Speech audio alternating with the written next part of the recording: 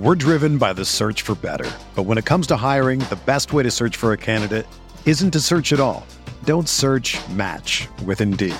Indeed is your matching and hiring platform with over 350 million global monthly visitors, according to Indeed data, and a matching engine that helps you find quality candidates fast. Ditch the busy work. Use Indeed for scheduling, screening, and messaging so you can connect with candidates faster. Leveraging over 140 million qualifications and preferences every day, Indeed's matching engine is constantly learning from your preferences, so the more you use Indeed, the better it gets. Join more than 3.5 million businesses worldwide that use Indeed to hire great talent fast. And listeners of this show will get a $75 sponsored job credit to get your jobs more visibility at Indeed.com/Blue Wire. Just go to Indeed.com/Blue Wire right now and support our show by saying that you heard about Indeed on this podcast. That's Indeed.com/Blue Wire. Terms and conditions apply. Need to hire? You need Indeed. This podcast episode is brought to you by Coors Light. These days, everything is go, go, go. It's nonstop hustle all the time. Work, friends, family, expect you to be on 24/7. Well, sometimes you just need to reach for a Coors Light because it's made to chill. Coors Light is cold lagered, cold filtered, and cold packaged. It's as crisp and refreshing as the Colorado Rockies. It is literally made to chill. Coors Light is the one I choose when I need to unwind. So when you want to hit reset, reach for the beer that's made to chill. Get Coors Light in the new look delivered straight to your door with Drizzly or Instacart. Celebrate responsibly. Coors Brewing Company, Golden, Colorado. Arteta! What a strike! What a screamer! Zola! And a fantastic goal! Arsenal back in it! And here's Limpar, lines it up, finds the net.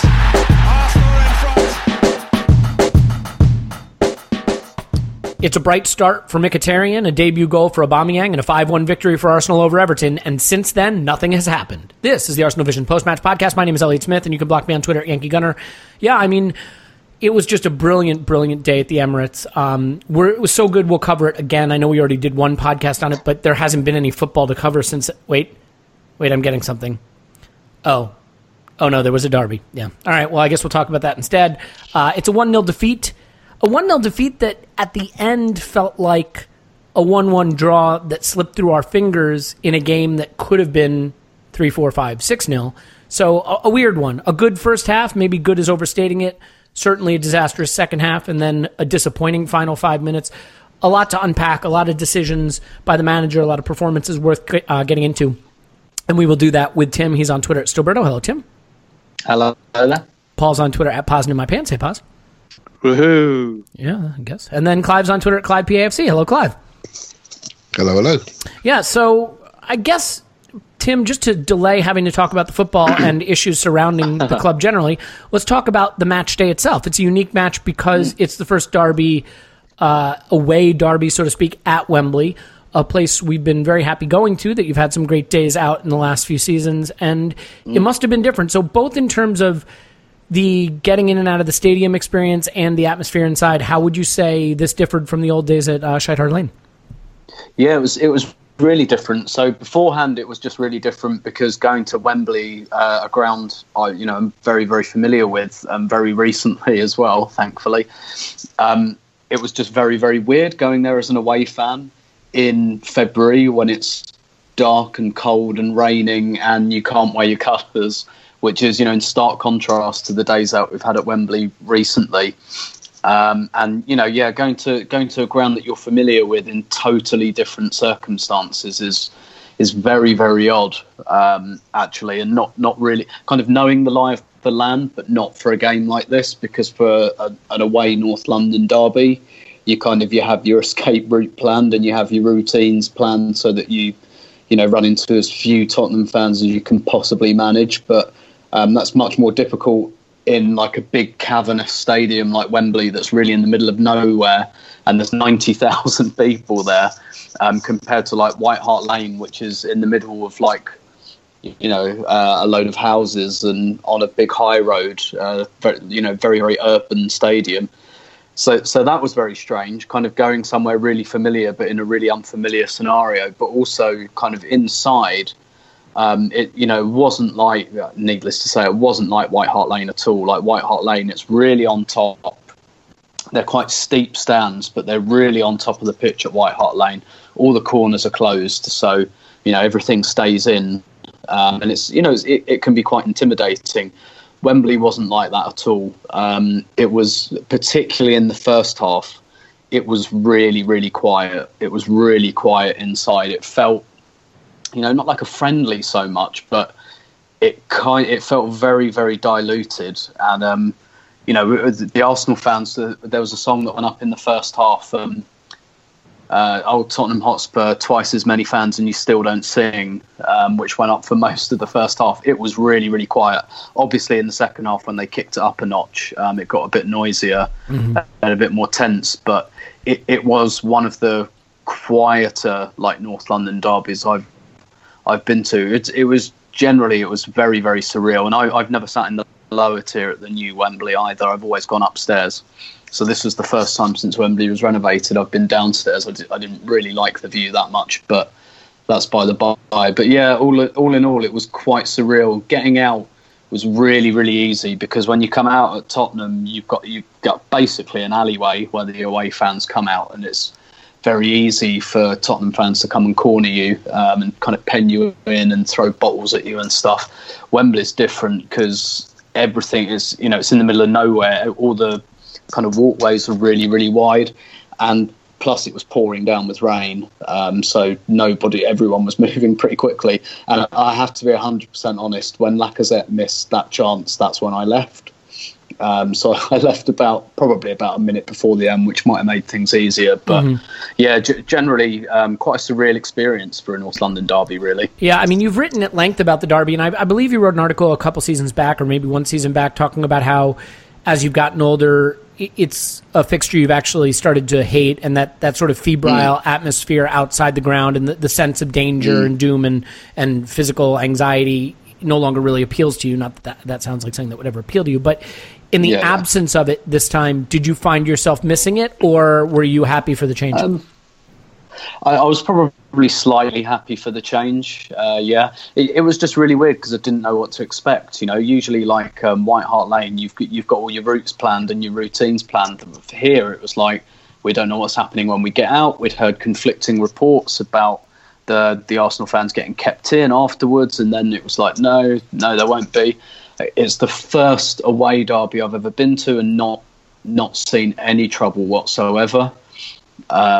So I mean, that I think that says quite a bit for it. But I think I probably preferred this slightly, just particularly because we lost, and it didn't feel like, I think the attendance was 83,000, so there were 80,000 Spurs fans there. It didn't feel like 80,000 hardcore dyed-in-the-wall Spurs fans. There were probably about, good 30, 40,000 who were, this made their weekend. But I kind of got the impression, you could tell that the atmosphere had been diluted, by people who, I can get a ticket for a North London derby, finally, I might see what this is all about. And, if not neutrals, but, people who don't like live and die by this football match. And I found it slightly welcome, actually, just in terms of it made getting out both safer, and I didn't feel like I had that impending, when you lose at White Hart Lane, is every single person is on their seats, every single person is looking at the away end and gesturing, and so you feel everyone's eyes on you when you're walking out. I didn't feel like that this time, to be honest. Well, I guess that's good. Look, we made it 7 minutes. I did the best I could. We got to talk about the football. I'm really sorry. I mean, that was all I could think to fill time with. So, Tim, we really appreciate your sacrifice taking one for the team there. But, Clive, I'll come to you next, and then, Paul, I'll give you the layup softball team positive Gooner question that'll let you cover all the silver linings to the cloud. But perfect. Yeah, there you go. Clive, we started, in my opinion, in what looked like a 4-1-4-1, but my opinion is worth, barely the oxygen that's used to produce it. So I want to get your opinion of how we set up, who we put out there, and why we didn't do exactly what we did in the reverse fixture when we beat them 2-0 at home. I don't know why we didn't play like we did in the home game, because in the home game we were very aggressive, we were very forceful, and we took the game away from them. We made them feel uncomfortable. We moved the ball quickly, and we executed with a 1-2 punch, and that left them bereft of any sort of creativity to come back. Right, so that was the home game. So I was really hopeful we'd have a similar game plan. I was really hopeful that we would cover the pitch in the same way, and I just thought we would try to play in areas where they don't like to play. But what we did was we went 4-1-4-1 out of possession. I totally agree, Elliot. That's the way we went. And so in my mind, we played the Chelsea away game plan. And the Chelsea away game plan had Iwobi, Welbeck, I think Lacazette played up front. Sanchez and Ozil were tucked away in the stands or not available. And we had a very workmanlike team, and we put in a very workmanlike performance. This time we tried a similar game plan with Aubameyang, Mkhitaryan and Ozil playing, and in my opinion they weren't quite as hard working off the ball, not quite as focused defensively, and nor would we expect them to be. But more importantly, they were slightly inefficient when we had the ball. We spoke earlier about the opportunities that we had on the break that were really, really important opportunities, and I think Wenger was hopeful that Spurs would make a mistake, and that we would have the quality above and beyond Iwobi and Welbeck to really execute, and we didn't. And I think it was really important for us to score first. And obviously we had the Aubameyang offside goal where his nose is offside, and that was the end of that. But basically, I was really disappointed about the inefficiency we had on the break, and we were in the game, but we weren't controlling the game, but they weren't controlling us. And it did feel like, I didn't go to the game, but it did feel like the Spurs crowd were quiet. They were nervous. They were wondering what Arsenal would show up. So everyone watched the Everton game and seen us looking more like Arsenal. And I think it made them nervous. And we had the opportunity to really do them in the first 50 minutes. And I felt we didn't quite commit to a more offensive, aggressive game plan. We tried the Chelsea way game plan with players that really are suited to be more aggressive offensively, rather than sitting in a low block 4-1-4-1 defensively, and that was a shame. And I think we had a plan for 0-0, but I don't think we had a plan for 1-0 down, which I'm sure we'll get onto later on. Yeah, we didn't have a plan for the next phase. We just played for a 0-0 draw, and in my mind, without being too damning, given where we are as a club, where we've been over the last 10 years, the resources, the Champions League money, the day we walk out to a pitch with Spurs and play for a draw is a real sad day for me. Yeah, I mean, it certainly looked like that. Now, I will say that we did create some, not chances because we didn't shoot it all in the first half, but chances to create chances, so to speak. The thing that was interesting to me is with Ozil and Mkhitaryan so rooted to their sort of wide positions, I kind of understand the thought process, because we were successful at home hitting it into those wide, long balls wide, and then trying to get it up the pitch that way and avoid their press. But we just didn't seem to utilize that strategy to the best possible effect. And Paul, what I think is a great opportunity for you to discuss is what went right in the first half. I mean, to me, I actually thought the level of play overall in the first half was just kind of poor. I mean, they created one pretty clear chance, the Kane header that he headed over when he probably should have done better. What I noticed, though, in the first half is that we were sloppy with the ball that could have led to a chance, and they were sloppy with the ball in the final third when we weren't putting them under enough pressure. And we didn't get that right in the second half, and they did, is essentially what I saw being the difference in the game. But as far as what went right for us in the first half, what do you think we did well that at least dramatically was an improvement on what we produced in the second half? Well, I mean, it was clearly the old game of two halves. And I think Wenger had some comments before the game. He talked about it being a big pitch, but I guess he had in mind this isn't your normal NLD away at White Hart Lane, and that changes things. So he saw a very wide pitch to cover and a team that will move the ball very well to stretch you.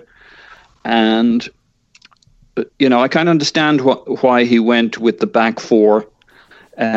given that typically, firstly, we haven't exactly been watertight with the back three recently. Secondly, we've typically had Ramsey in the middle to bring his energy and work rate for the two-man midfield. Do you think the absence of Ramsey informed his decision in terms of going with that more like a 4-1-4-1 as opposed to just using the Xhaka-Ramsey partnership and going straight to the back three? Yeah, I don't know. I don't know what you guys think, if there was kind of a clue we were going this way. I guess my guess is he was probably going this way anyway. But if he had been thinking of a back three and he lost Ramsey, that might make him very nervous for the work that group needs to do.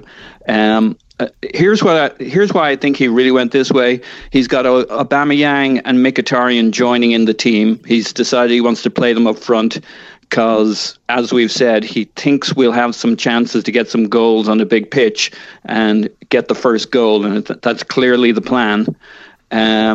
And those guys haven't played in a 3-4-3. And what's more, he wants the support behind them so that we're not just kind of popping the ball out with the long diagonal, trying to hit Mkhitaryan on the break kind of thing. We're actually giving them some support from midfield. And to me, it was very much a three-man midfield. Yes, in possession, El Neni was a little deeper. But basically, we had three men to cover three men. And that's why I think the quality felt a little low in the first half, because we were basically cancelling each other out, and it worked. But the problem with the second half, as we saw against Liverpool, with the Liverpool Spurs game, and this second half, is their energy levels were significantly higher after the break. Their fitness model, as I think we've heard, and I read some article recently that was very good on it. This is the second half of the season is when their fitness model is built for, and the second half of the game, and you could see that utterly against Liverpool.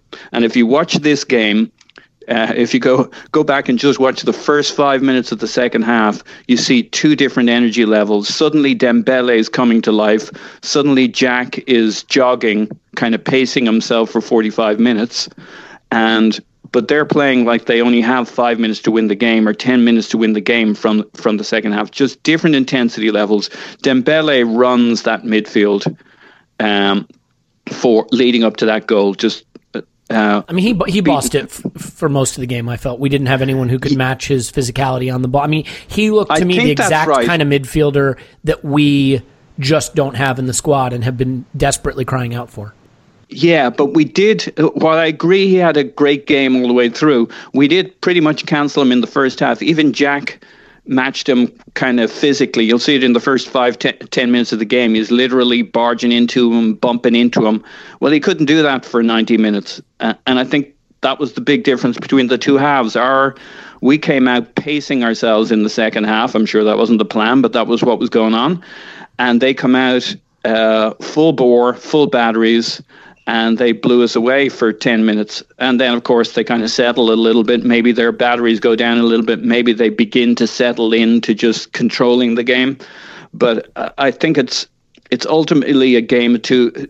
This is a classic game of two halves, because the start of the two halves were so different. But on the other hand, the manager's tactic of getting the first goal and providing an attacking platform for the front three, you could see that not only did we have some chances that could have been killer had we strung the balls together, had we not scored, we would have got corners. We would have had play in their final third. The balance of that game changes in the first half if we can only hold on to the ball and string a counter together and get up the other end. And I think you could have had a parallel universe where that was a pretty reasonable game plan. We got the first goal, and the second half we could manage our energy levels. But I don't think we were ever... I think it's naive to think that if this went the full 90 minutes mano a mano, that we were going to match them for physicality levels, given some of our issues, Aubameyang, Mkhitaryan, Jack, etc., in terms of fitness, Koscielny. They're just not at the physical level that Spurs are, for good or bad. Yeah, and I mean, by the way, that Swansea second half was equally craptastic. You just wonder if there is a problem physically right now and where that comes from. And I certainly think that's where you miss the engine of someone like a Ramsey, obviously. But, Paul, just really quickly before we come back to you, Tim, as far as it being a close run thing, I mean, look, it was 3 to 0.6 on XG, depending on what model you look at. And so, I mean, that gives you some sense of where the balance of the scoring opportunities came from. But in the first half, there were two key moments. One, maybe more than two, but two that stand out for me. One is the through ball opportunity, the counterattack opportunity where Mkhitaryan and Aubameyang are 2-on-1 running into the Spurs half, and Ozil kind of splits the difference and plays it to the defender who's standing between them. If he finds any of the space in behind them, you've got Mkhitaryan and Aubameyang running in on goal, and you certainly like the chance for that to be converted. But the really, really big one, of course, is the marginal offsides call on Aubameyang when Wilshere plays just a sensational ball to find Aubameyang playing off the shoulder of the last defender, the exact kind of run and ball that you need to take advantage of Aubameyang's movement and his speed, and you trust his finishing there, at least you think, to probably put that away. Now, I mean, I don't want to debate whether it's offside or not. I think it probably isn't. We didn't get the call, so it doesn't really matter, but I think there's an interesting point here. And 7 a.m. Kickoff, who writes the By the Numbers section for Arseblog, pointed something out that I think is really interesting. Spurs have fallen behind 10 times this season. They've conceded the first goal 10 times. In those games, they have taken 6 points, and they have no wins. Okay? So 6 draws, 4 losses, the 10 times they've conceded the first goal. In these 16 games where they have scored first, they have 46 points and no losses. So scoring first against Spurs is as big a predictor of the outcome of the match as you'll find. And the fact that we did not take advantage of our positive play in that half, and indeed maybe we're robbed by the referees, and I know that he just got an offside goal allowed the game before, and I joked, could we give that one back, the 5th goal back against Everton and have it against Spurs? But it might have changed the game. I mean, for you, are those the two moments where we had the chance, one where we didn't find the quality and one where the referee maybe stole it from us, to have possibly turned this game a different direction? Yeah, I mean, overall, I would have taken that kind of refereeing performance given what I feared for an NLD. I think he did a very creditable job. But on an offside like that, the whole point is that when you're level, and let's face it, there's no such thing as level, you're a millimetre one way or the other, that the attacker gets the advantage. And that was pretty damn close to level. Now, I never spend too much emotional energy on offsides when they're close, because I just put them down as you win some, you lose some. Unlike a lot of other refereeing decisions, which I could get worked up about. That's just a flip of a coin if it goes for you or against you. But it was critical. And I actually think from our standpoint, there aren't a lot of shots to measure, as you mentioned, but there's a whole bunch of offside.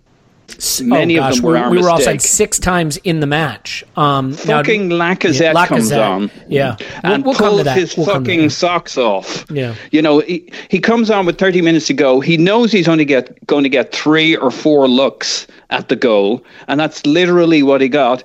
And in one of them, he was in his first basic moment in the game. He's bent over, pulling up his socks while standing offside. And he's got the whole fucking midfield ahead of him. All he had to do was time it, and he's off. And, talking about whether his head was in the game, I think we saw a few other moments. We'll come to Lacazette, because I think that's an important section. But I agree. But I would say there were 5 moments where if we'd got our... There's one with Aubameyang late on in the game, 80-something minute, which is as good an opportunity as any, but he is offside, but he's just a fraction offside. If we'd gotten a few of those right, and maybe that's just the synchronicity of having played with each other, this could have been a different game. But, I mean, you can't take anything away from Spurs. They're clearly the stronger team at the moment. Well... Since Scott won't be here, he can't make it today. I'll do the Scott part real quick. Coming from 7 a.m. Kickoff's excellent by the numbers column again. The 6 big chances created by Tottenham were the worst for us this season in terms of big chances allowed. The 9 shots in prime that Tottenham took were the high for them this season and the worst for us this season. So, I mean, when we capitulated, we really capitulated in this one. So, Tim, I mean... we've covered the positives. I mean, do you want to put any kind of last thoughts into how we started the match, how we set up? I don't want to just sort of freeze you out of that since you got to talk about the thrilling, Wembley experience. So, I mean, anything real quick about the way we started the match or those key moments in the first 45? Yeah, I mean, I think what Arsene Wenger gets angry about is quite revealing, because I think it tells you what was said between him and the players. And the thing that seemed to irk him the most was, that quote, "We missed opportunities on the counter that were not acceptable at this level." And that's unusually strong for him on his own players. And what that tells me is that that's what they've been working on all week, and that was the tenet of the game plan to counter-attack. And to be fair, I thought every time, it didn't happen often enough, every time we were in the last 30 yards of the pitch, I thought we looked dangerous. I thought Tottenham looked open at the back because, the obvious, they push up on you so hard and so high, but if you break that press, they're in trouble. And the few times we were actually able to manoeuvre the ball into the final third, we looked dangerous every time. Even in the second half, it just happened even less in the second half.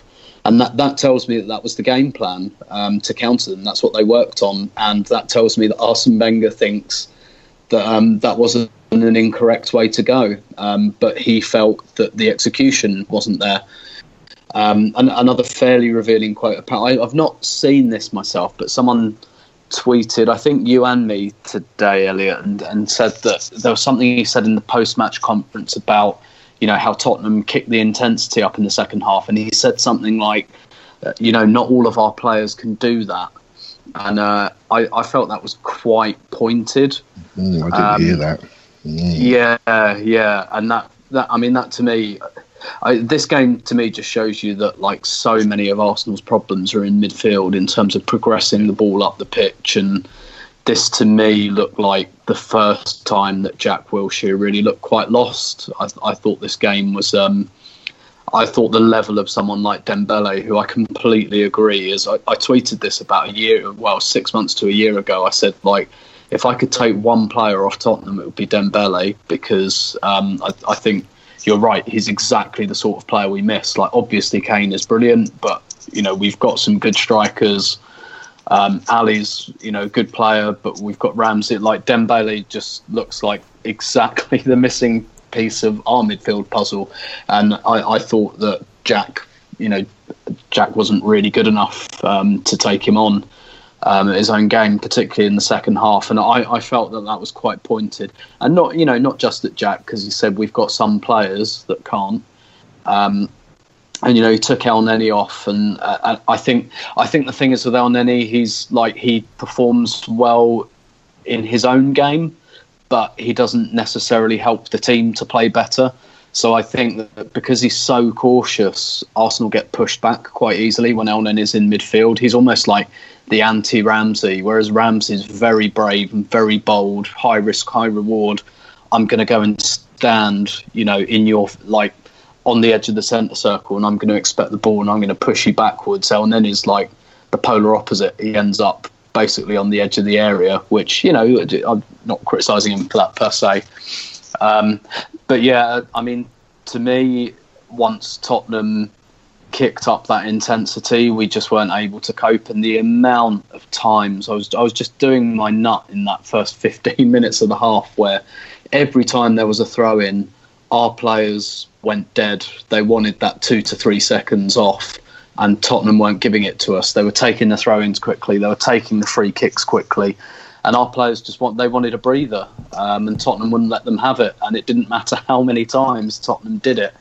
Arsenal constantly just went cold as soon as the ball was dead. And with Tottenham, they don't leave the ball dead very long. And it was frustrating. We didn't seem to learn that lesson. But from what Wenger said in the post-match press conference, it's not so much that they didn't learn the lesson; they're just not capable of playing at that intensity. But it's off the ball is our problem everywhere, isn't it, Tim? I mean, I feel like we've been talking about how poor we are off the ball for ages, and I think we might be the worst off the ball team in the league at some level. I mean, you see this stat that we lead the Premier League in goals conceded from errors. Errors don't necessarily mean you have to concede a goal if you're switched on, right? I mean, the goal that Xhaka gifts to what's his ridiculous Klukas, right? That's you know the one I'm talking about in the Swansea game. Right? I mean, you don't have to give up that goal. Yes, Ozil loses the ball under pressure in our own half, but if Xhaka's switched on, we don't concede there. And I just think there's so many examples of that. The Kane goal is a good goal, and sure, Koscielny maybe should do better, but for me, that is entirely down to allowing a professional footballer 25 yards from your goal to tee up the cross he wants to serve up under no pressure. I mean, it's like a free kick without a wall. You cannot allow that. And I actually think in the first half, we didn't put enough pressure on them in our defensive third when they had the ball. We dropped off too much, but they just didn't pick the ball. And there's the cross they banged into Harry Kane like minutes after his goal that could have been another goal, and it was from the right wing. It was basically the same play. They headed straight at Czech, And I mean, so, and there were a lot of those, and so, you know, and I've totally cut you off on this restart point, but I think it goes beyond just restarts. I think it's off the ball, period, right? Just that, so my question to you, though, is technical skill is down to the individual players. Every single player in football has the capability to be switched on and aware of space. So to you, is that the most pointed example of where the coaching is letting us down? Yeah, definitely, because they don't look prepared, basically, and they constantly look surprised. That was the thing that got me. You know, there was a period where Spurs took like 3 quick free kicks in a row, and the whole thing can't have been more than 2 minutes apart. And then they all stand around looking at each other like, why does this keep happening? And it's like, because it keeps working, that's why. And I get it, right? Spurs have comfortably beaten United, Liverpool and Real Madrid at home. When they turn it up like that, they are difficult to live with. I get that. I really get that. But I have an answer for that, though. It was so stark how they were able to up that intensity, and we just could not live with it. I don't think, you know, that Arsenal players are not trying, or I think, you know, they want to do a good job. But the thing is, what Spurs have showed in that second half was almost subconscious, and it just comes from drilling your team again and again and again and again. Quick free kick, quick throw in, pass the ball quickly, press them. You know, just drilling that message in till it becomes your instinct. And that's what Arsenal players haven't quite got. They've got that, like, they go out, they maybe have a bit of a plan, they want to do well, but it's not like muscle memory, it's not instinct. It's just, you know, it doesn't feel like they have that. I don't know. They look a bit like me at work in that I want to do a good job, but, like, you know, there are quite a lot of days where I think I'm going to put like 80% in today because I can't be asked. Well, yeah, and look, and you know, like, we all do that, right? But like elite level sportsmen shouldn't really be doing that, and to me that just speaks to the preparation. I put in at most 20% into my job at any given time, including this podcast, for what it's worth. But, like, look, I totally agree with you. I just think that, you know, you mentioned teams they've beaten. They're big clubs. And the problem is, right, I think the best way to beat a team like Spurs or Liverpool that have dynamic attackers that are weak at the back from a personnel standpoint and love to press you is to play like a small club, is rope-a-dope. Let them on you, counterattack. Let them on you, counterattack. They can't defend in their half in space, and that's where they're vulnerable. You're not going to play your way through them, and big clubs that want to impose themselves on them play into Spurs' strength. And we, you know, as a big club who have really not a very good midfield, we certainly aren't going to be able to impose ourselves on them. What's scary, Tim, is how far we've fallen, because I remember when we beat Barcelona, that amazing Barcelona team at the Emirates, the night the Emirates was sort of christened, right? What a disciplined off-the-ball performance it was. You know, when we played Barca those multiple times in a row in the CL, I know we lost in one case at the Nou Camp, we lost heavily, but for the most part, we did really well off the ball back then. We could concentrate and focus and kept our shape. And maybe it's just the prize was big enough that we wanted it enough to focus. I don't know, but something has changed. Or the manager the manager absolutely knew that he could not get away with not doing it against Barca. Maybe so that's they it. did give it the proper focus. Yeah, where to be, how to cut off passing lanes, how to stay compact, where the danger areas were, how to keep yourself from getting hurt. And that message was not here because we gave them chance to deliver balls into the box under very little pressure. We tried to play in spaces we shouldn't be trying to play, and that's just basic preparation. Now, I'll bring it over to you, Clive, with a midfield question, but I do want to come to Jack's defense, and I think this speaks to really why the game changed a lot. Yep, me too. Wilshere led us in tackles, attempted, tackles failed, the times he was fouled, the dribbles he attempted, the successful dribbles, and he had the pass of the game to Aubameyang that very easily could have been a 1-0 lead. I thought he disappeared in the second half largely. And, you know, his just physical level dropped, and that became a big problem for us. Clive, it's tough. I mean, Granit Xhaka completed 94% of his passes. Jack Wilshere had those dribbles and those tackles, and you look around, and El Neni was fairly tidy in the mid 80s pass completion, and yet it seemed so obvious watching the game that central midfield is where we were lacking and where we could not compete. So for you, how do you verbalize or explain exactly what was missing from our central midfield and why it's such a liability? I think sometimes when you watch a game, we all watch our team and we love our team, and we look at individuals and we absorb ourselves as individuals and we look at how they perform. But sometimes you need to watch the other team, and I do this a lot, and what the other team are doing. And Tim's absolutely right. This started from many years ago. All teams do to beat us now is that they speed up. They speed up what they're doing. They up the intensity, and they know that we can't keep up. So that tells you what we lack, right? So forget the names. We're all adults here. We're smart football watchers, right? El Neni's a tidy. Speak for your damn self. El Neni's a tidy footballer, right? He works very hard. He's very metronomic. He's one-paced, and he always passes to the nearest shirt. What does that do? That attracts attention. That attracts the press, because everyone can read his next movement. Not good for Spurs that love switch on off the ball and love pressing the mistake, right? So Neni actually statistically did quite well. Did he convince you? No way. No, of course right? not.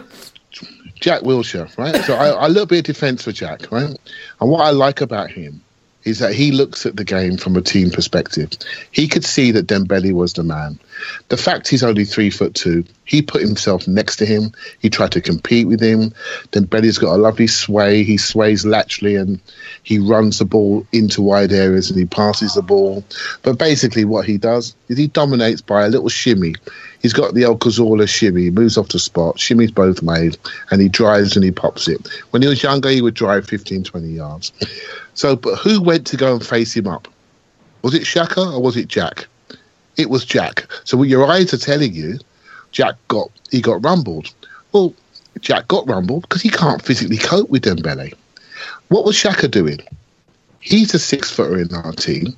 He's the one that should have connected himself to Dembele. Dyer was a dead body doing nothing, just standing still waiting for someone to kick. So you had nothing else to do but try to get in there and help Jack control the midfield. Not look for save passes to stuff your stat sheet. I really was disappointed in him. And this is why I always look at players. I look at their ethic, their work ethic, their team ethic. Someone who thinks team first, I said it before, team first, teammate, then yourself. With Xhaka, I think he thinks about himself far too much for me. And I think he's a hard-working player, but rather than go and compete with their danger man, he took an easier option. And Jack, the one that's not really built for that, he said, you know what, I need to help our team here. I'm going to go and connect myself to somebody that I can barely hang on to. Right? And Xhaka again, tidy player with time, with space, room to get his head up, very good passer, very good distributor, knows what he can do. We all know what he can't do. But let's be honest about this. This is a quality issue. We have a set of midfielders that are out-intensed at the top level, away from home. And it's happened. Well, we've only won 3 games away from home. Is it a physical issue? Season. Is it a technical issue? Is it a coaching issue? I mean, surely this is at not a minimum, coaching. This is a selection issue. This is the player types we have. We have midfield players that can't sprint. Come on, you saw it. Well, none of them. I mean, none of them can run. Yeah. We look slow. We look slow, unathletic. We don't look dynamic. So how do you beat them? By making yourselves dynamic, by doing things faster, by dropping Ali and Eriksson into that space, by pulling the fullbacks higher.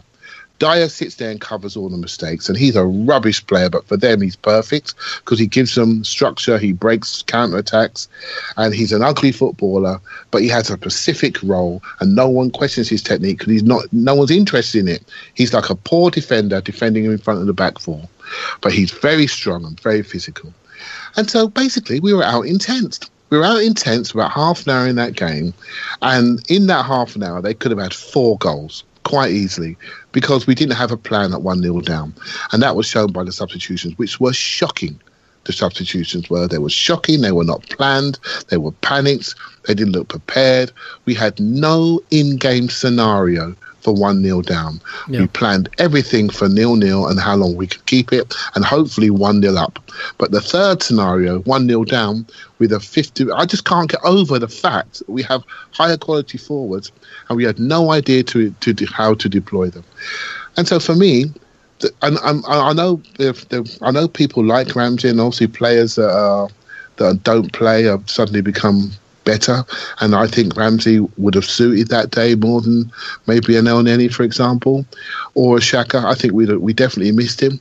But let's be honest, he's not a sprinter neither. He can be out intense. He's got issues with his physicality. He's got issues with his fitness.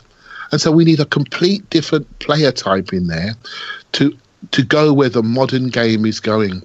Just look around you. The players that are really dominating the league have technical dynamism or physical dynamism.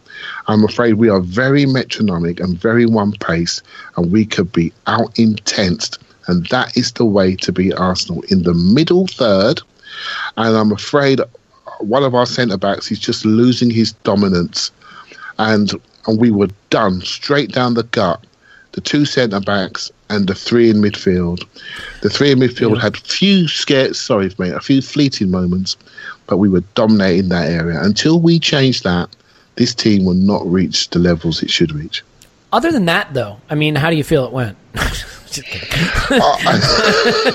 No, that covers it. And I don't disagree with a word of it. I will say that, I think where I come off a little differently about coaching and tactics, and I think there's enough talent in the attacking part of the pitch that if you can sit back and stay compact and stay intense and switched on and play long, you can beat Spurs. I mean, look, we beat them 2-0 at the Emirates, and it wasn't a particularly tough game for us because we had a game plan, we stuck to it, and we were switched on, and I just don't know. We were aggressive. Well, we were aggressive. But we imposed ourselves on them.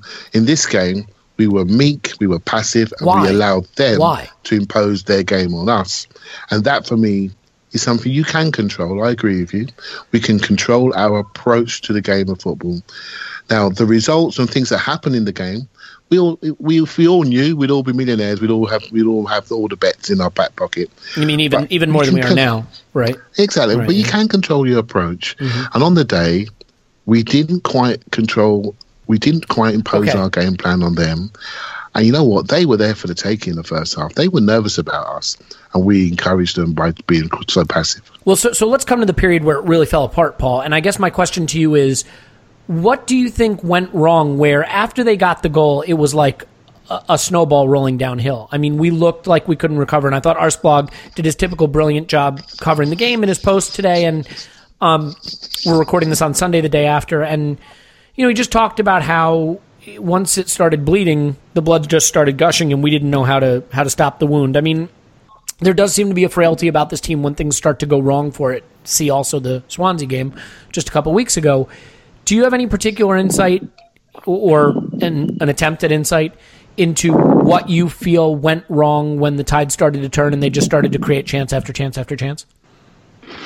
Yeah, well, I mean, I guess I feel it was all part of one and the same. If you accept the premise that their physical levels, that they took it to a level we couldn't match, and I think we've all kind of bought into that over the last few minutes talking about it, they had no reason to back off. conversely, we started pushing forward without really having earned the right. It's not like we decided we'd begun to find each other, to find the synchronicity in the team. We just pushed forward, so we got even more stretched, but we still weren't matching their physical level. So they had 15, 20 minutes where they used that against us, and they looked even more dominant. They became... Now, as we went more direct, we were actually beginning to get some chances, but they weren't nearly as good as their chances. I mean, they would pick the ball up on the counter and just run it down the pitch. And again, their athleticism meant they were going past our players, galloping into space. So to me, it just allowed them to stretch the gap between us and them when the game opened up. Their physicality became more to the fore. There was more space to run into. They could be more decisive on the counter than we could. And so I think it just magnified the problem. We made some changes. I think they sat back a little bit, but it also maybe energized us a little bit for a last push. And the gap narrowed, and we were in line to maybe pull one back. And as they'd only scored one themselves, this could have gone out 1-1, which would have been very unfair to them. Yeah, we'll definitely come on to the final period. But I mean, in terms of that period where it was all going wrong, one thing that did go right for us, I mean, Czech made a lot of saves, and I have to say, I understand why people are frustrated with him and ready for us to move on, and I think his time is coming to an end. But he has a lot of games like this where he bails us out and makes a bunch of saves over a period where we're just reeling, and I don't know that he gets the credit for the stuff he's doing that saves our ass as much as he gets the blame for the mistakes he makes that cost us, which are not that frequent. Now, that's the life of a goalkeeper. I think that's really well said. Yeah. I think many people go away from this game remembering the couple of kind of screw-ups where you can see, obviously he's a bit rattled confidence-wise, but I don't think in general, it didn't in this game, and it hasn't in other games, affected the quality of the saves he's made in general. But it obviously shows it's getting to him, the whole situation. He made some big saves. Well, so let me give you one more positive to discuss, because we're all trying to stay on #brand here. So I think in a match that went this poorly for large stretches of it, and the result was poor, it's easy to pile on everyone. One player who nobody likes because he's into fashion and won't cut his hair is Hector Bellerin, but he was our best player on the day, I thought. How impressed were you with his ability to produce a great performance when surrounded by players who weren't necessarily matching his level? Yeah, look, I think he did great. I think he kept Davies really quiet. He had some really good play against Son. Yeah, I mean, Son tried to take him on one-on-one, and he made a number of crucial blocks on attempted crosses and attempts to get by him early in the game. Defensively, it was one of his strongest games, to the point where I think they just concluded they should give up trying to beat us on that side. And he had no help. He was totally isolated on that side. Yeah. But you do see a little bit in his game. I mean, everybody struggled to play the ball out, and that was the one part of his game that frustrated me a little bit, but he was no different than anybody else. Just stringing a few passes to get us into midfield and up the pitch for every player seemed to be a problem, but I guess it all hits at the same time. So that was a frustration. I did, the one other positive, he didn't get much of a look in, but Aubameyang absolutely looks the part. I mean, there are times when he takes that first few strides. He's totally Henry-esque, which isn't a comparison that's been made a lot, and there's nothing really to base it on so far at Arsenal. But there are times, those offsides, you want to cry, because I mean, he is putting distance between him and his man, and if he gets ahead of the guy, A, he's not going to get reeled in. B, you feel he's going to finish with a classic Henry finish into that kind of the curling far corner if he's just given half a chance. And that's our second biggest crime, that we didn't get that guy off 3-4 times in that game, because you give him 3 chances, he'd have scored 1 or 2. Yeah, well, and there's a part of a reason we didn't get him more chances is because we moved him out to the wing. And Tim, I want to come on to the changes. I think that this is where, I have a more let's say, irritable Twitter personality? Would it be rash, explosive, irritable, cynical? Confrontational. Confrontational? How's that sound? Blockable? How about that? Yeah, I'm sort of an irritant, I guess you would say, on social media, because it's the stream of consciousness stuff. It's the stuff you find yourself just thinking and then putting out there into the great digital wild. But I think where I really struggled was when he moved Aubameyang out wide to accommodate Lacazette coming on. So just firstly, just the changes in general, how do you feel the manager did with his substitutions and how he deployed them? Not that great, to be honest. Fair enough. So on one hand, like, we were very, very nearly, we were within a hair's breadth of Iwobi setting up Lacazette for a last-minute equaliser. And would have all been saying what an inspired pair of changes that was. I was actually surprised when I thought we'd go 3 at the back, and when I saw it was 4. If you'd have told me we were going to go 4 at the back and not start Iwobi, I would have been quite surprised, just in terms of trying to get a little bit of control in possession, particularly in the middle of the pitch. Although Iwobi didn't really do that when he came on, because he was giving the ball away because he just couldn't quite cope with the press. But that said, he did create that chance for Lacazette. He did the opposite of what you expect from him. I thought he was really poor on the ball and didn't give us any solidity, but then he had the final ball. Yeah, exactly. That's like the opposite of what he's actually been doing all season. And so I do kind of... So basically, when Lacazette came on, and before he missed one, half chance maybe, and one quite gilt-edged chance, I wasn't massively, put out by putting Aubameyang on the wing, just because I actually thought Aubameyang looked quite dangerous when he got on the ball out there. It's not something I think I'd do again, generally speaking. And I just think if you've got a player who's really low on confidence like Lacazette, sticking him out on the wing is... I can see why the manager would be reluctant to do that, because that's where you build up players. That's, and if a guy's low on confidence, then you're just going to keep losing the ball. And I think Wenger probably just thought, well, you know what, if he gets through on goal, that's all I want him for, really, because, his confidence is so low at the moment, he's probably barely going to be able to pass. Yeah, but why not 2 up front? Football, you need 1 point probably isn't good enough there, and you could lose 7-0, it won't matter. Why not just go 2 up front at that point? Yeah, I agree. I think that was more the mistake, to be honest, at that point. So I do think Aubameyang looked quite dangerous when he got on the ball on the left, though. But also, I kind of tend to think that's just because there was space in behind that Tottenham defence. There really was. And I think it would have been really interesting to have 2 of them running, particularly because, one of my problems with the substitutions, I didn't actually think Mkhitaryan played that badly. It was like a bit 6 out of 10. It wasn't that it wasn't a good individual performance from him, but what I do think his presence gave us was a bit of balance. And then what happened when he came off was we fell back into that bad habit of leaving Hector Bellerin, almost like airlifting him out of the stadium and chucking him in the middle of Middlesex or something. He might as well have been at White Hart Lane at times when he had the ball so far away with all his teammates. But to be fair to him, he dealt with that pretty well. And that's a tough situation. Performer on the day. I do feel Bellerin winds up in a lot of situations, not just in this game, where he has the ball and the only passes he has to make are Mustafi or a 9 out of 10 degree of difficulty pass. Yeah. And so I think with basically, I think you're right. I think we should have just gone to up front. Let's just have Lacazette and Aubameyang up front. There were Ozil behind them. Let's not overcomplicate this. Let's make Tottenham worry. We've got, 2 strikers who like to run in behind, and one of the best, if not the best, playmaker in the world, who's great at finding through balls. And you've got Iwobi and Wilshere behind that as well, kind of buzzing around. And, Wilshere hit a pretty good...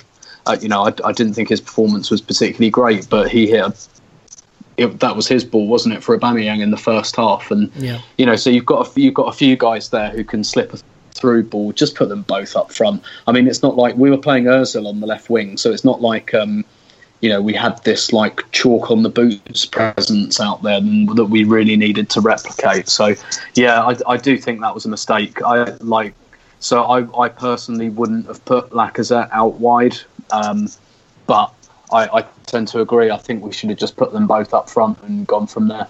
Yeah, so, well, let's come on to Lacazette then. So, look, I usually see a player pile on and think, how big a running start can I get before I can jump on top of this pile? But I just don't feel that way in this case. I mean, it seems to me that because he missed a couple of chances, the narrative is he looks totally shot, his confidence is gone. All right, now look, Paul made a great point, and it's a point that I made on Twitter as well. The worst parts of his performance were the needless offsides calls. I mean, where he's looking right down the line, he's in acres of space, and he's just standing a half yard offside. But with respect to those chances, I mean, one is a swiveling volley, and I'm not saying that it's an impossible chance, but the optics of mishitting it make it look worse than it is. That's not a layup, And the other one is a shot from the channel. It is a big chance. Lloris closes the angle well, and he gets his angle wrong just a little bit. Unfortunately, doesn't get it wrong enough, because if he misses a little more to the left, Aubameyang taps it in. But to me, in a game where we basically had no chances and no shots, our chances, this guy comes on the pitch and he gets in positions to score, and he just doesn't finish, and that does happen. Now, look, I'm not saying that makes him amazing. What I'm saying is, do you buy into the narrative that has developed after this game that he's shot, the confidence is gone, he's a ruined player? You could see it from this performance. So I think his confidence is clearly very low, and I don't usually like to go into intangibles, but there are a few examples over the years where, I was by that corner flag, so I actually had a really good view of both of those chances. And it's one of those things that you just can't explain, but when a player's going to miss. And I've seen it a few times, not that often down the years, but there are a few times. Like I remember, like Giroud against Monaco, when he got about his fifth chance, and you're like, he's going to miss this. And I remember a few years ago, Bentner had an absolute nightmare against Burnley and missed about 3 or 4 chances. I do remember and that. And then one dropped to him on the edge of the 6-yard box, and you can't explain it, but just in that second, and you're not just revising your opinion in hindsight, in that second he's going to miss. Like, I know he's going to miss, and I definitely felt that with the volley. And like you said, that's not an easy chance. That is a chance I expect him to do much better with. Not necessarily score, but make the goalkeeper work there. I mean, Kane had a similar volley that, when Kane's the best striker in the history of humanity, and he hit it straight at Czech, and granted, that's a much better contact. Yeah. He hit it sweetly. I'm just saying, it's not a gimme. Yeah, no, exactly. And I think, I think if Lacazette does that, I don't think anyone has any big problem. But I can't explain. I was absolutely in line with him when it dropped to him. And the second it dropped to him, I was just like, this is going. Maybe it was his stance or something, but I was like, this is not. I thought he would completely miss it. I was just like, yeah. And so no credit for the being the guy that got into scoring positions when no one else had done that all day. Not on the first one, because it was an absolute peach of a ball and he was just standing there and it came to him. The second one, yes, but I think with the second one, I think his confidence is low anyway, and then he makes a real mess of that volley. And I think this kind of just goes back to what Clive's been saying for a few weeks. That Lacazette, he's not a killer, and we've talked about this a little bit. That you look at, not every top level striker, but most top level strikers have a bit of the rascal about them, and I think Aubameyang has that. Omri could be a real prick. Nicolas Anelka, Adebayor, Van Persie, Jamie Vardy, Luis Suarez, like these guys, and Alexis as well. They're bastards, really, but that's why they don't have that self-doubt, and this is why. This is why quite a lot of sometimes quite stupid people get into power. Mentioning no particular current examples I can think of, because stupid people don't doubt themselves, whereas clever people do. And like with strikers, it's not quite the same. Like you have to be a bit of a bastard, I think, or at least be a little bit away with the fairies. You know, a bit like Theo Walcott was. So Theo Walcott was like a nice boy, but you know, I don't think he thought about his mistakes too much. It was because he lives in Theo world. He was just barely in contact with reality at any given moment. Yeah, it's like, oh well, I put that one wide, but you know, TJ and his adventures will turn out differently next week.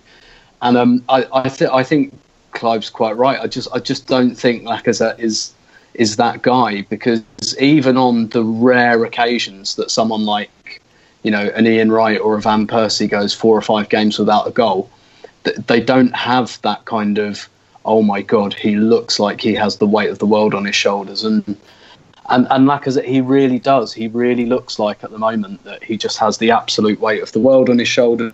He looks like he's low on confidence, all of which I understand. But it does just make me think that Lacazette is basically a good striker, but not potentially a great one. You know, well, we've got to get him going. Giroud. I mean, look, if we're going to win the Europa League, which is just about the only thing that matters anymore, unless you're going to really get your blood pumping over a Carabao Cup win, which I will. I'm not above that. But, I mean, we need him. So would you start playing 2 up front? Would you start playing him with Aubameyang? Would you do anything in your power to get him, you know, pumping again? Because we need him for however long our Europa League challenge is going to last. Well, I said I don't know how much difference this kind of thing makes. So I think I said on the last pod, you know, we talked about how does Lacazette feel seeing all of this fuss about Aubameyang, and I was quite surprised that Arsenal.com hadn't done like a couple of puff pieces about how good and important Lacazette is. I mean, I don't know the guy, so I don't know what makes him tick. But what is clear is that Wenger has got one hell of a man management situation on his hands here.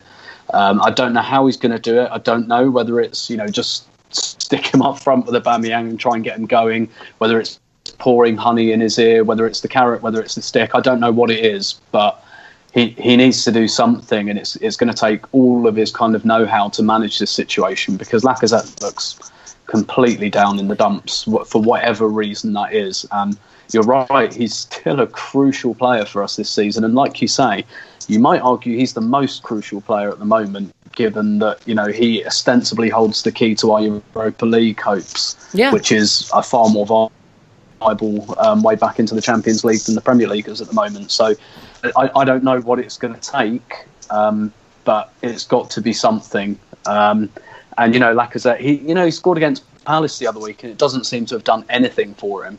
I don't know. Does he need a big goal? Does he just need to feel a bit more important? Is there something that we just don't know about? You know, we don't know what goes on in these players' lives. It is a long time since he's had any good service, though, isn't it? Well, when you think back to games. Yeah, I mean, he had service in this game. Yeah. I mean, here, Clive, real quick. I mean, any kind of counter argument there on Lacazette, or thoughts on how we managed to get him going again? I think I've spoken about his dominance and maybe lack of physicality, and especially since the Manchester United game, he just dropped away, and I felt he hit a wall, and he didn't play against Everton as I sort of predicted, and he was rested completely. And if I sort of just look for crumbs of positivity, the way he moved on to that chance at the end, I have not seen him move like that for about 2 months. Right, and I felt he had a bit more explosion back. He was rested. I mean, I just felt he had a bit more explosion back. I felt he moved on to that with real intensity. It actually surprised me he caught that pass. It surprised me he got onto it, because he hasn't been getting onto these things for a while. And he hasn't looked like finishing. I know exactly what Tim's talking about. You just got no confidence in him to execute. I totally agree on the high volley. It was a little bit. I think if that goes in, I'll be surprised. On the second one, the way he moved on to it, I was encouraged. And I think there's a positive in there somewhere if we can get around him. So if you got a player like that, and we've all given us our psychological profile of him, the first thing you do is think, okay, rather than isolate him, just play him up front with someone else. Just give him bodies around him. Go forward diamond 2, have Ozil in behind him, have 3 behind him in a V, and just create a diamond and have 2 up front. And on that chance, it would have been a square pass, because the forward wouldn't have been running from the left wing. It's just simple things like that that really annoy me about the manager not recognising the players it has under his staff. This is an obvious move. I think they could play together. I just think when we're 1-0 down, we should have a game plan, and we should flip to that. And all we had to do in this game was speed up our team, take out the slowest people, start to get some speed onto the pitch, drop that Jack in front of the back four, Iwobi, Mkhitaryan, Ozil, and 2 up top. Keep your speed, keep your agility, and make Tottenham think, because they are not great at 1-0 and late in games. And I just think it's just a shame. And Lacazette, we've got to stay with him. He is incredibly important to us. And not to mention we spent £55 million on him. Oh, by the way, just 6 months ago. Yeah, and there's some stuff on there. I know we shouldn't talk about it, right? But it's just some terribly cruel stuff that goes from fans to our players. And the way they sort of abuse society, man. I'm not gonna. We don't need to get into it, but I think anyone who thinks that's unique to Arsenal is fooling themselves. I mean, it happens to athletes in every sport and every team. It happens to actors. It happens. I mean, if you are a public-facing person, that stuff is happening to you. It's just reality. Maybe it's my naivety in Clive's world that I wish we would be different as Arsenal people, but we're just not. And it's I can't help but find it disappointing. But hey, we're working on it, Clive. We're working on it. Look, so all right. Well, Paul, here's a question. Let's back up just for a minute before I get to the meta stuff, because I do think there's a couple final questions, just sort of where we stand now and the meta questions. But in terms of system for this game and sort of what we've seen, we started the season committed to the back three.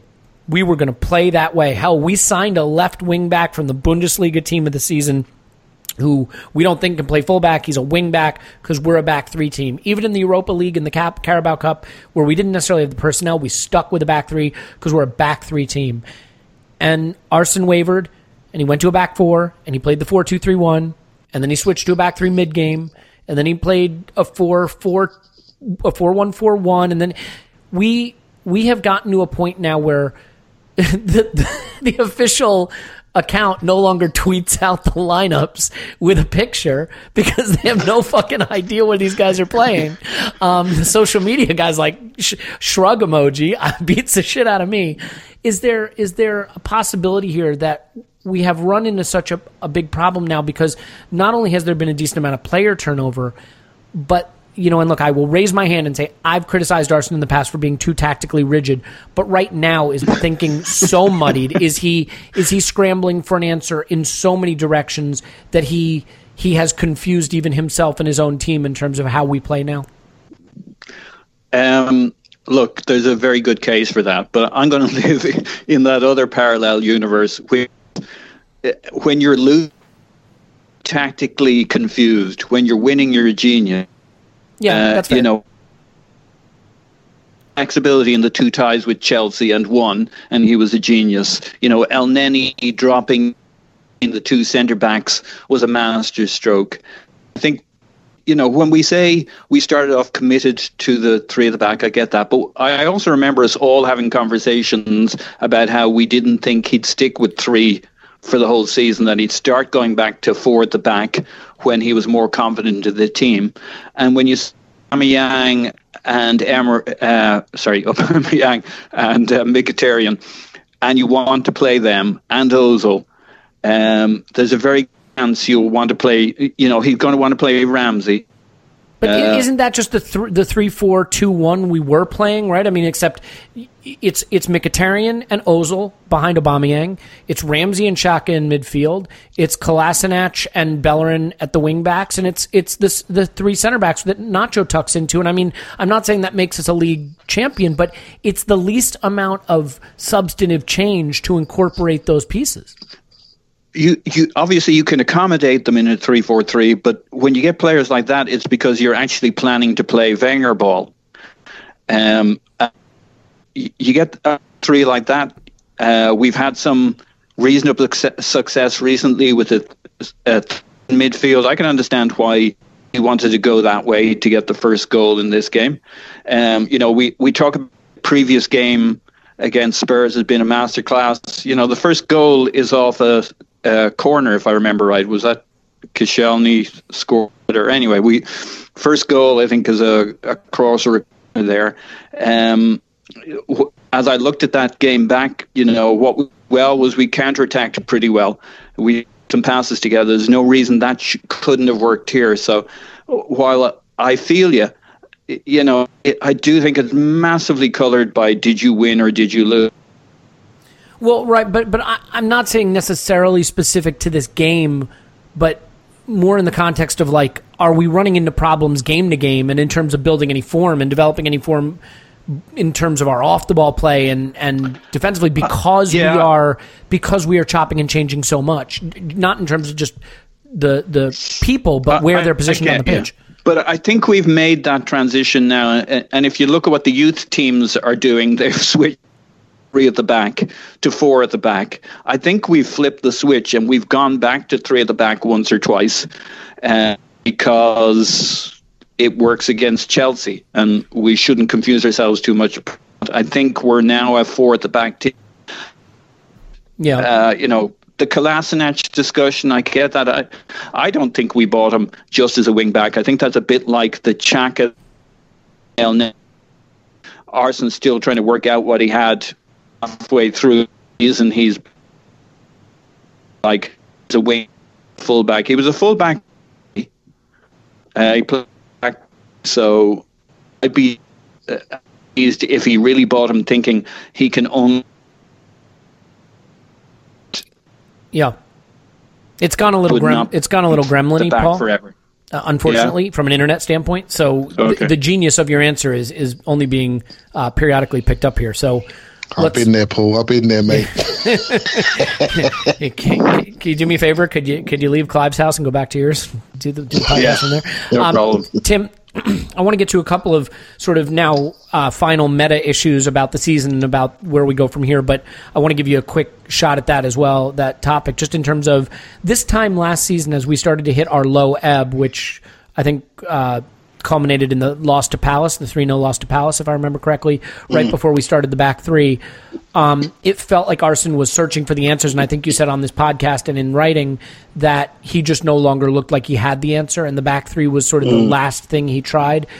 Do you feel a similar thing happening now in terms of the number of different tactical approaches we've tried, and do you think it's hurting more than helping? Yeah, definitely, because we're just doing like something very different in every game, and on one, as you kind of already alluded to, in one aspect that's maybe a little bit enthusing compared to when we just always used to do the same thing. But now, I don't know, it doesn't look like tactical flexibility to me. It just looks like thrashing around for a bit of an answer.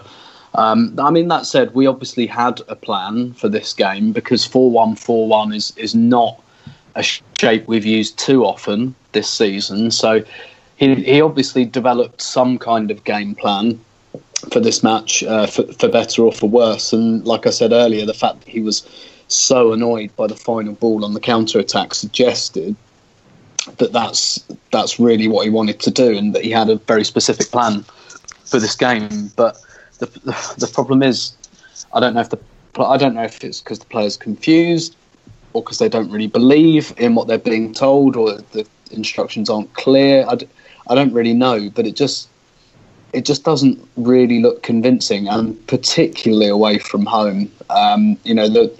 It's not just this season. Our away record's been pretty bad for over a year now. Can I get the statistics?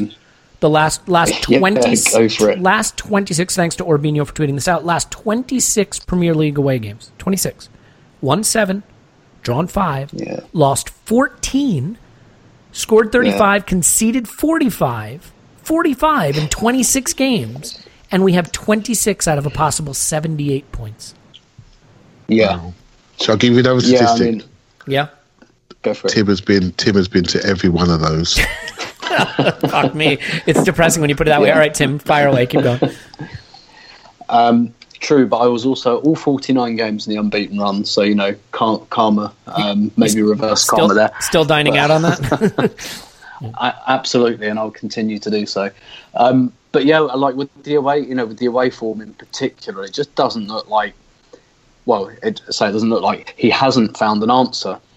And it just looks to me like he's kind of just kind of grabbing at things and just really hoping that something will work. And on the face of it, losing 1-0 away at Tottenham is not, this doesn't show you, all of the problems, because most teams lose away at Tottenham now. Unfortunately, they're a really good team, and albeit 1-0 flattered us on the day, but they steamrolled United, they steamrolled Liverpool, they steamrolled Real Madrid at home as well. So, this doesn't tell you, this isn't the problem with us away from home. The problem with us away from home is West Brom and Southampton and Watford and Bournemouth and Swansea and those games. Most of them in which we've taken the lead in, which is even more bizarre. It just looks like basically our away form baffles everybody, Arsene Wenger included, and he's tried different formations, different players, different combinations, and none of it's working. And it's quite amazing that he's not paying with his job, but here we are. Yeah, when you read out the away form and you consider that we've conceded 46 goals in 26 away matches and we're minus 10 goal difference and we have 26 points or whatever it is, as I butcher that statistic. It's really hard to think of any manager who would keep their job under those circumstances. That's not big club performance. That is relegation form. It really genuinely is. I don't even mean that hyperbolically. But, and Tim, the thing I don't understand, we heard from Arsene in preseason even the idea that El Neni could be a center back. This isn't something that he never referenced. And so maybe he sees the 4-1-4-1 as being able to be 4-1-4-1 in possession, more of a back three out of possession, or however he sees it. Mm-hmm. But yet, if you said to me, what is the role of that central most defensive player, I would say they have to be an exceptional line-breaking passer, right? They have to be able to collect the ball and give it up the pitch. And El Neni is the most conservative passer in our team, arguably. So, why is he right for that position? Is he that good a tackler? Is he that good positionally off the ball? Does that overcompensate for his exceptionally conservative passing? I would love to really dig in with Arsene and say, why do you feel that that's a fit for that position? When arguably Mustafi, who was playing as his most center back in the back three, is the line-breaking passer that you need in that position. So I don't know. Even when you look at it, Tim, and say there was clearly a plan, you still have to wonder if the plan suits the personnel, which absolutely. I think is a fair ask. And I just don't know how he reconciles all that. And Paul's typing out that Arsene did say that he would not be used in a three at the back. And Paul, while I agree with that, I think putting him as the one between the lines in a back four is roughly similar. You know what I mean? Right? Like if you're going to play 4-1-4-1.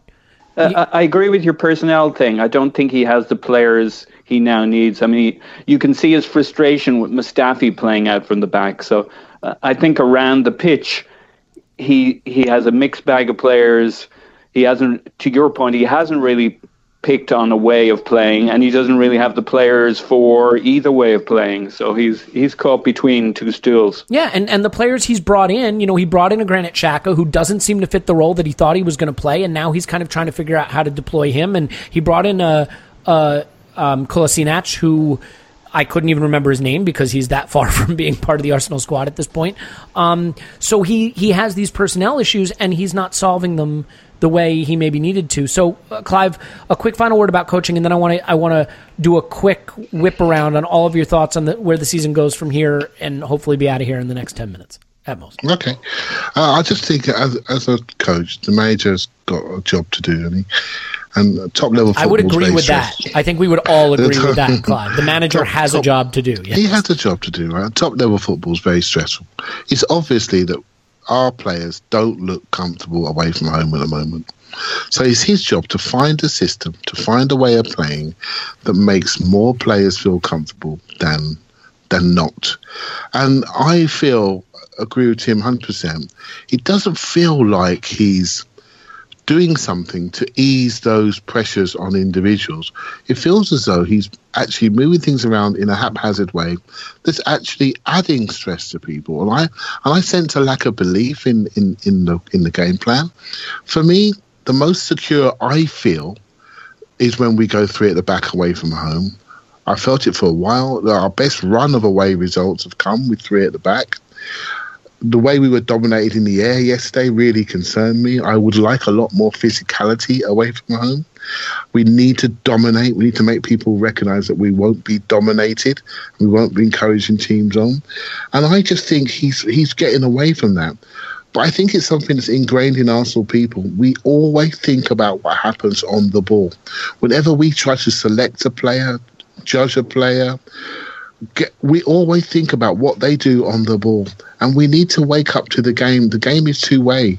And the game is becoming a lot more about off the ball. And I just don't think we're getting it as a club. And even some of our favourite players, their main strengths are on the ball. Our two superstars versus Everton, who didn't get on the ball yesterday, were not that great yesterday. You know? And it's like we have this a lot. And I think he has to get a system that makes more people feel comfortable. Very simple. Away from home, 3 at the back, win backs higher.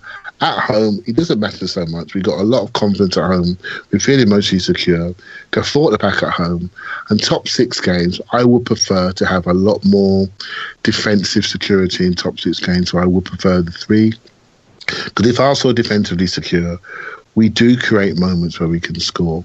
But let's be honest, we are weak in both boxes. Our defensive security is weak. And I wish I had the numbers in my head about goals scored. I wonder how many goals we are behind Man City and all our top 6 Well, rivals. forget Man City, but here's the point, right? I mean, we are known as an attacking team. And so, it's like there's this narrative that we're an attacking team, so we're going to concede a bit, but we're an attacking team. Well, here's the stark reality, okay? Liverpool are an attacking team. They have the 2nd most goals scored in the league and the 5th most conceded of the top 6. Okay? That's an attacking team. That's an example of a team that has deficiencies at the back that they try to cover for by scoring goals. Arsenal have the 5th most goals scored of the top 6, but the 6th most goals allowed. So we are the worst defensive team in the top 6, and our supposed attacking philosophy nets us 5th out of 6. So we aren't an attacking team. We're just a mess. And that's the reality. At least in the league, we're just a mess. So, Paul, with this done, and with the league, I think we have to say top 4 is gone. I mean, by the time we play another league match, we could be 11 points adrift, granted with a game in hand. How do we approach the rest of the season? I mean, it is sad if you think about it. Aubameyang comes in for 60 million euros, and I'm not saying he's a waste, because he's certainly not. I mean, I'm thrilled to have him, and next season he could lead us to the title, but he's got 11 games left to play that are really of no consequence whatsoever. What is our priority in the league now? I mean, other than obviously go out and try to win every game.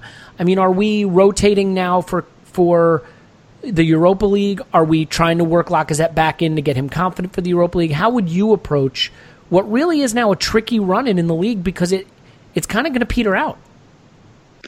Yeah, look, it's a terrible situation. I mean, fucked if I know what the answer is, because we're that distance away.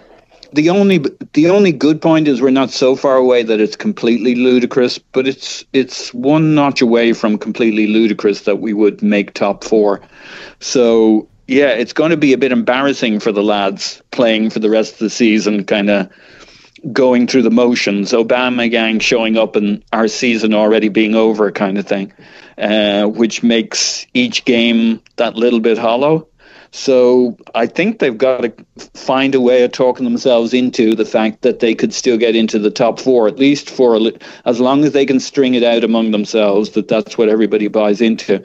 I think you raised a good point about if we're going to get Lacazette mentally up to where he needs to be, maybe what we should try and do for the rest of the season is find ways to play 2 up top for a lot of the games and find some formulation that allows them to play together and for Lacazette to get some of the heat back into his game. At least give him starts at home against smaller clubs or something so he can get a goal or two, feel good about himself, Yeah, and I do think there's merit to the idea. It's been a long time since he's had a game where he's got good service. I mean, it is.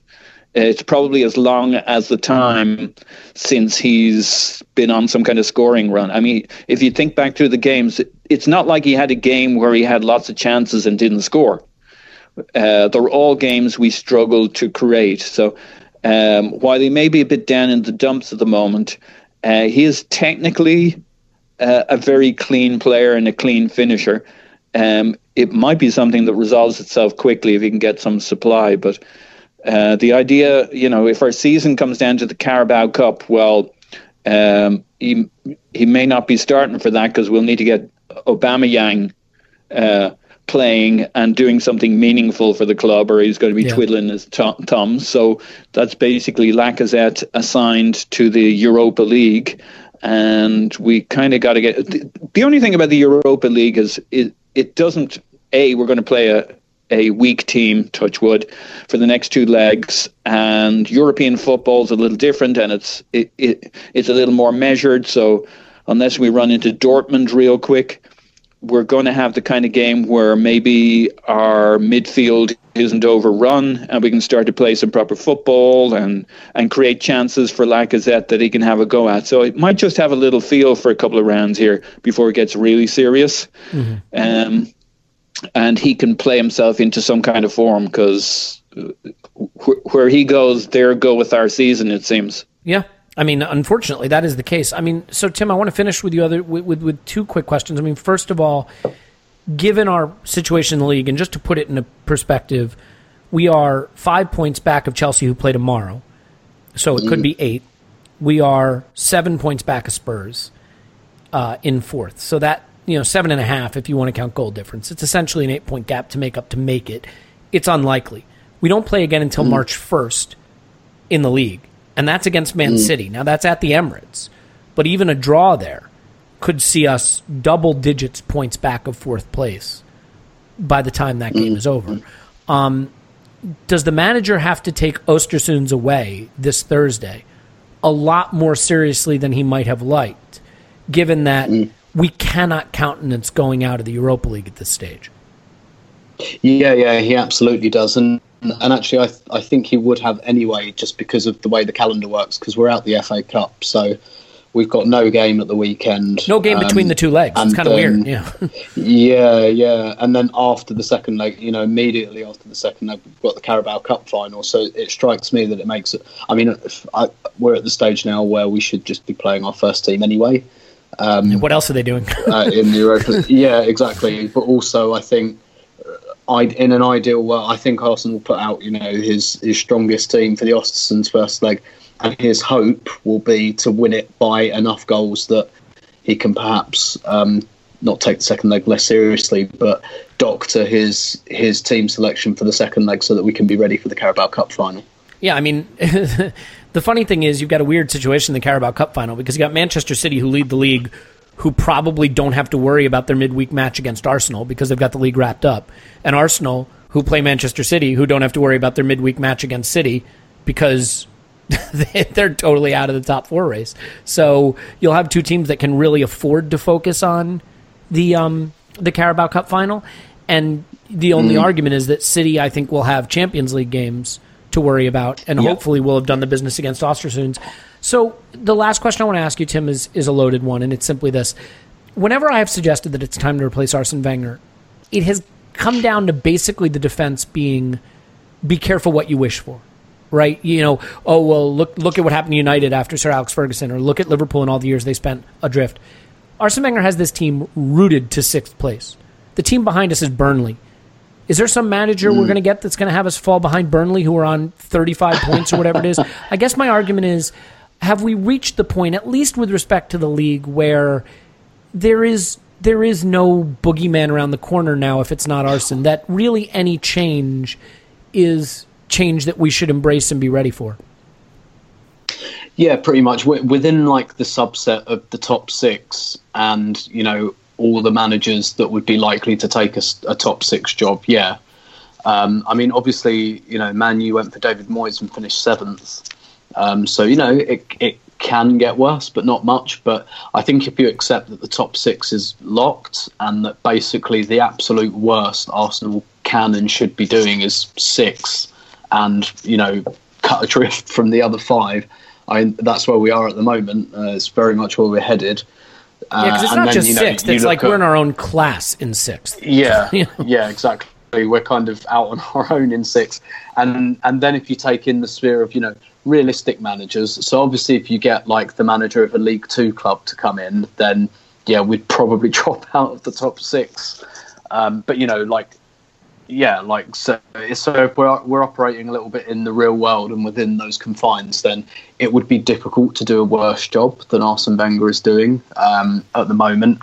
It's difficult to imagine anyone would, make our away form any worse. And also, what about within the what about within the context of the fact that the new manager will be operating where there kind of is a director of football, a new chief scout, a more active. Ivan Gazidis, in the sense that he won't be taking over for Arsene Wenger vis-a-vis doing every single thing at the club. Yeah, but also I do think we, and I'm not going into the be careful what you wish for territory, because even if 1% of me felt that Arsene Wenger should stay, we have to broach this at some point anyway. But I think Man U's troubles show you that replacing a legacy manager is not simple. Regardless of how they're performing in this particular time, it makes it slightly easier for them that Arsene Wenger is kind of underperforming, but it's still difficult. It's still, I think, a bit of a shock, and I still think that after it happens that we might be in for a slightly rocky season or two. Unfortunately, that's exactly what we're having at the moment anyway. So, we really should have done this a couple of years ago, and then have those couple of rocky seasons and then kind of get back on track, which is what United seem to be doing. We've already entered that phase where we're trying to spend our way back in with some of the moves we've made in the transfer market. So we've already kind of thrown off the Arsenal. We don't buy them, we make them, fairly kind of slightly supercilious kind of stuff that we've been putting out over the last decade to defend the fact that we weren't really competing. Like we've done away with that pretty sharpish to try and get our way back into the Champions League. So we've already entered. Basically, we're already in the post-Arsene funk. It's just he's still fucking here. Yeah. And I think we're going to have a bit of a post-Arsene funk for maybe 2 seasons after he goes. And so the quicker we just get ourselves through that, the better. And I wish Arsene was. I wish the club and the future of the short to medium term future of the club mattered to Arsene as much as his addiction to this job, because he's a smart man. He can't believe that he's doing a good job. He can't actually believe that he can turn this around, and he can't actually believe that he's the best man for the job. But I can't see how he's enjoying this at all. But I think he's just scared of what comes next, and so he's clinging on. And unfortunately, we all have to sit here and wait until someone moves him. Because honestly, I think if we offered him another contract, he'd sign it without a doubt. Yeah. He will keep, if it's on offer, he will keep that job until his dying day. Yeah, I don't disagree with you. And I mean, look, I get that City have all the money in the world and they can buy players we can't get, and I get all of that, and they're running away with the league, but you can't look up at Pep Guardiola and the job he's doing there and not recognize that there's just a different brand of football now that's being taught and being trained and being coached and being played, and he's just not at that level right now. But, if you want, so before we were a bit stagnant, now it's a really sharp decline. I saw a tweet yesterday that was saying, we thought last season was terrible.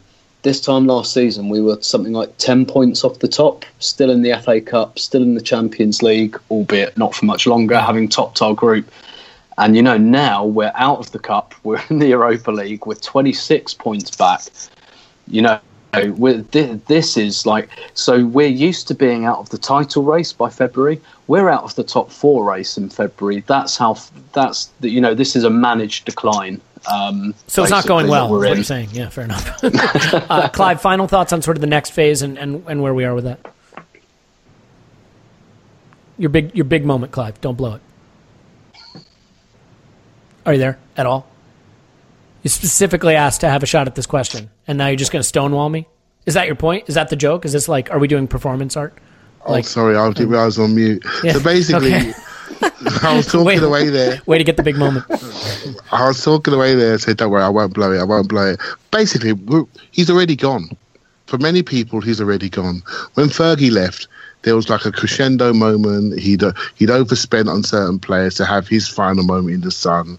He got his stand named after him, and David Gill went at the same time. And Manchester United had to rebuild from within the club and outward. Right, so Fergie's behest, and they got that wrong, and then suddenly they got Mourinho in, and they decided to rebuild in the back room and then go from there. We've already rebuilt in the back room, and many of the fans have already given up on the manager. So I don't think we're going to have a 2-3 year fun. I think the club will massively go forward the moment he walks away, because many fans that have disengaged no longer go, no longer care in the same way, or quietly sit in the background waiting for change, waiting for something to happen, waiting to get re-enthused, are sitting there quietly just ready and waiting. And there are many agents, people in the background waiting for Arsenal to open its doors to the rest of the league, to say they are coming back, they're ready to build again. And the moment that happens, I'm really positive. I think we're going to explode. I always say we're a sleeping giant. And I think I'm not worried about the Man United style, is what I'm trying to say. Yeah, no, that's a good point. I think we will react immediately, and then it's down to the bounce the ball and how green the grass is, right? And that's just football. Yeah, but I'm not concerned. I think we are good.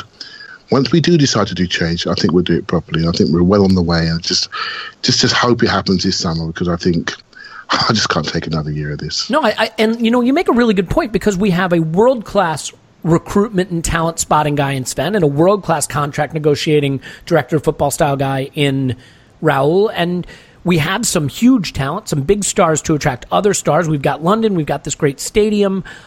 We can pay top wages, as we've proven with Ozil. We've tied we've nailed our colors to the mast with him. And if we can just get a great first-team coach in, he doesn't have to do all the stuff Arsene does. He doesn't have to worry about the 300 staff he's got to pay the hourly wage to, and worry about the janitorial systems. He just got to coach the first team, and I think that is entirely possible. Plus, the guy who's replacing him will be coming off a long period of mediocrity in the league at a minimum, so we won't have the shadow of Arsene hanging over him in the same way that Fergie did, winning the title on his way out the door. I think those are all really good points. I think, look, we're going to leave it here, but the interesting thing is, between now and the next league game, we could be into the last 16, and we could have hoisted a trophy. That could totally change the mood around the club and give us a really exciting push towards the end. Alternatively, we could shit the bed like we did against Monaco, get hammered by City, have nothing to play for in the league, and I don't know that Arsene can make it to the end of the season under those circumstances. So I don't think that'll happen, but it'll be very interesting. I think the next 14 days at Arsenal are going to determine a massive amount of what happens for the next 5 months or so and then beyond. So our fingers crossed that it doesn't have to be a low moment till May, because I don't think any of us want to deal with that. In any event, Tim's on Twitter at Stilberto. Thanks, Tim. My pleasure. Yep, pleasure was mine. My friend Paul is on Twitter at Positive My Pants. Thanks, Paz. Woohoo! Clive's on Twitter at ClivePAFC. Unmute yourself to say goodbye, Clive.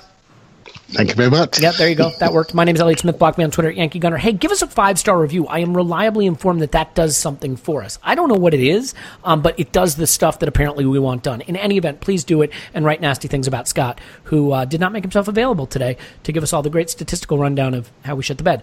In any event, I can finally do my close and have a shot for it to happen. So here we go. We'll talk to you after Arsenal 10, Ostersunds 0.